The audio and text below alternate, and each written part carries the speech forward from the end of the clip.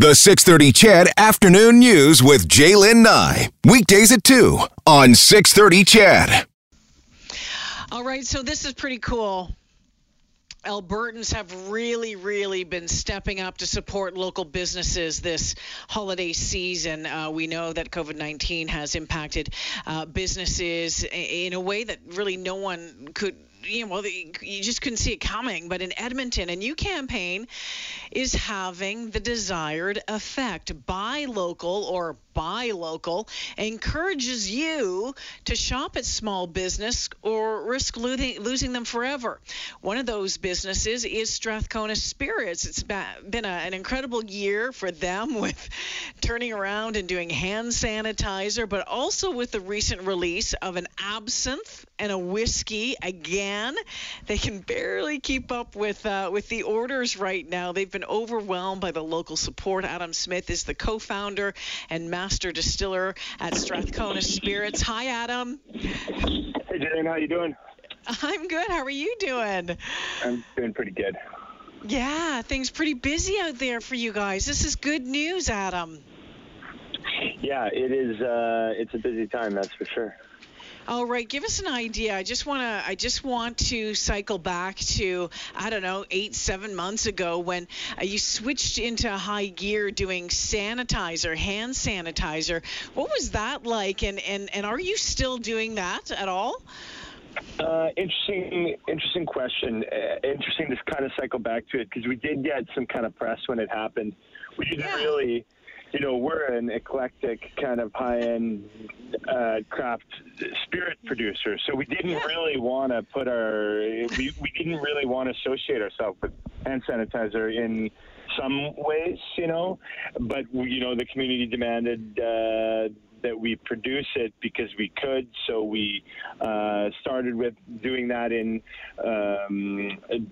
by donation. We donated thousands of liters of hand sanitizer to institutions across Canada, and it was crazy, and it was a real struggle at that time because all the supply chains were buckling with anything to do with these products. So all the inputs like vessels or the caps or anything with a spout, that kind of thing. It was madness for a while, but it was an experience as a business operator, that's for sure.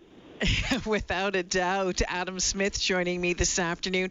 This buy local or buy local program that has been put in place, your thoughts on it and what you're seeing as a result? It's honestly a lot of the things in our society right now, it's things just seem to be being kind of trends and things that people are starting to pay attention to and value it's just going at a faster rate. So we were seeing a lot of support before, but it was just and it was kind of the direction where more and more a greater and greater percentage of the people were saying, you know what, I wouldn't mind if not only did I check out what goes into this product, what kind of effort, what ingredients, but also that it's a high quality product and that it is, that the money stays in the community, that it's part of our, a positive part of our community, that kind of thing. And so we're just this whole thing has just made that happen faster, I think. Well, you know what? I want to get into a couple of the products that have just been flying off the shelves at your place. And I'm going to start with the whiskey because the absinthe I want to hear a lot about. But the whiskey, tell me about this. Now, if I remember correctly, for it to be called a whiskey or a rye, doesn't it have to be barrel aged for at least 3 years? What are the rules around that, Adam? Yeah, that's right. So, this is, we released some baby whiskeys before this that were aged less than that, but this is our first fully tenured whiskey. When we really, we have kind of mixed emotions around the regulation of aging because when you go into a liquor store here, you'll see products from around the world that are called whiskey that are aged less than 3 years, but just not Canadian producers' products that are aged less than 3 years. So we released baby whiskeys, and now we've released our fully tenured, fully Canadian whiskey, meaning minimum 3 years aging. Now with that just hit shelves a few weeks ago here. But we released that after we had well surpassed. It's closer to a 4-year whiskey now, and it's Dreamland Prairie whiskey. It's 100%. It's about 90% wheat whiskey, as kind of a tribute to the frontier whiskeys that kind of were like de rigueur during the settlement of the West. Those were kind of soft, creamy whiskeys, but then they got the name of rye for getting just a splash of spicy rye grain into it. So what we did was aged 100% wheat whiskey about 2.5 years in virgin American white oak barrels, and then racked it into cognac and Armagnac casks from France with a splash of 26% rye that we made. So it's a unique release, with a complex double-barreled aging process, and we're very proud of it. The artwork is done by a unique artist, and we're really happy with the juice in the bottle and with how the whole thing looks as well. So and it's been really popular, hasn't it? Oh yeah. It's there was a long list of people who were in line to get bottles, and we are, we've still got a few, but we kind of expected them to last through into like the first quarter. I don't know if we're getting past Christmas here.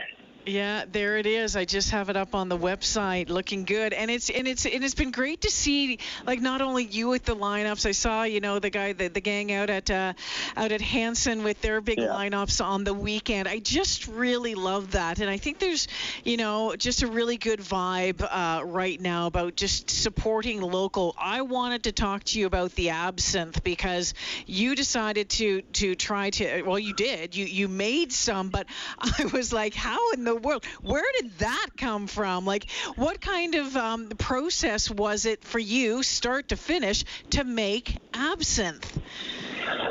Well, like the whole absinthe experience is like that. This is a long story. In fact, I was even going to pitch the entire story to some of the airline magazines and stuff, because it is a pretty interesting one. I heard about this place called the Absinthe Trail. It's a 115-kilometer stretch of road in the lower Alps that straddles some of France and Switzerland, and this is the birthplace of absinthe. So I heard that out there, there's this on the trail there's a chain of old distilleries that started making absinthe. It started in Switzerland, and then the taxation was favorable in France. So it kind of migrated over the 100 kilometers there over the border, but then it blew up during the Belle Epoque. It was absinthe was like the drink of choice, especially in like kind of like artist circles and the bougie types like that. It was a beloved drink, and then it was demonized because of some potentially psychoactive ingredient, thujone, that is in wormwood, which incidentally, the wormwood in our absinthe came from the Edmonton River, well, from Germany and the Edmonton River Valley.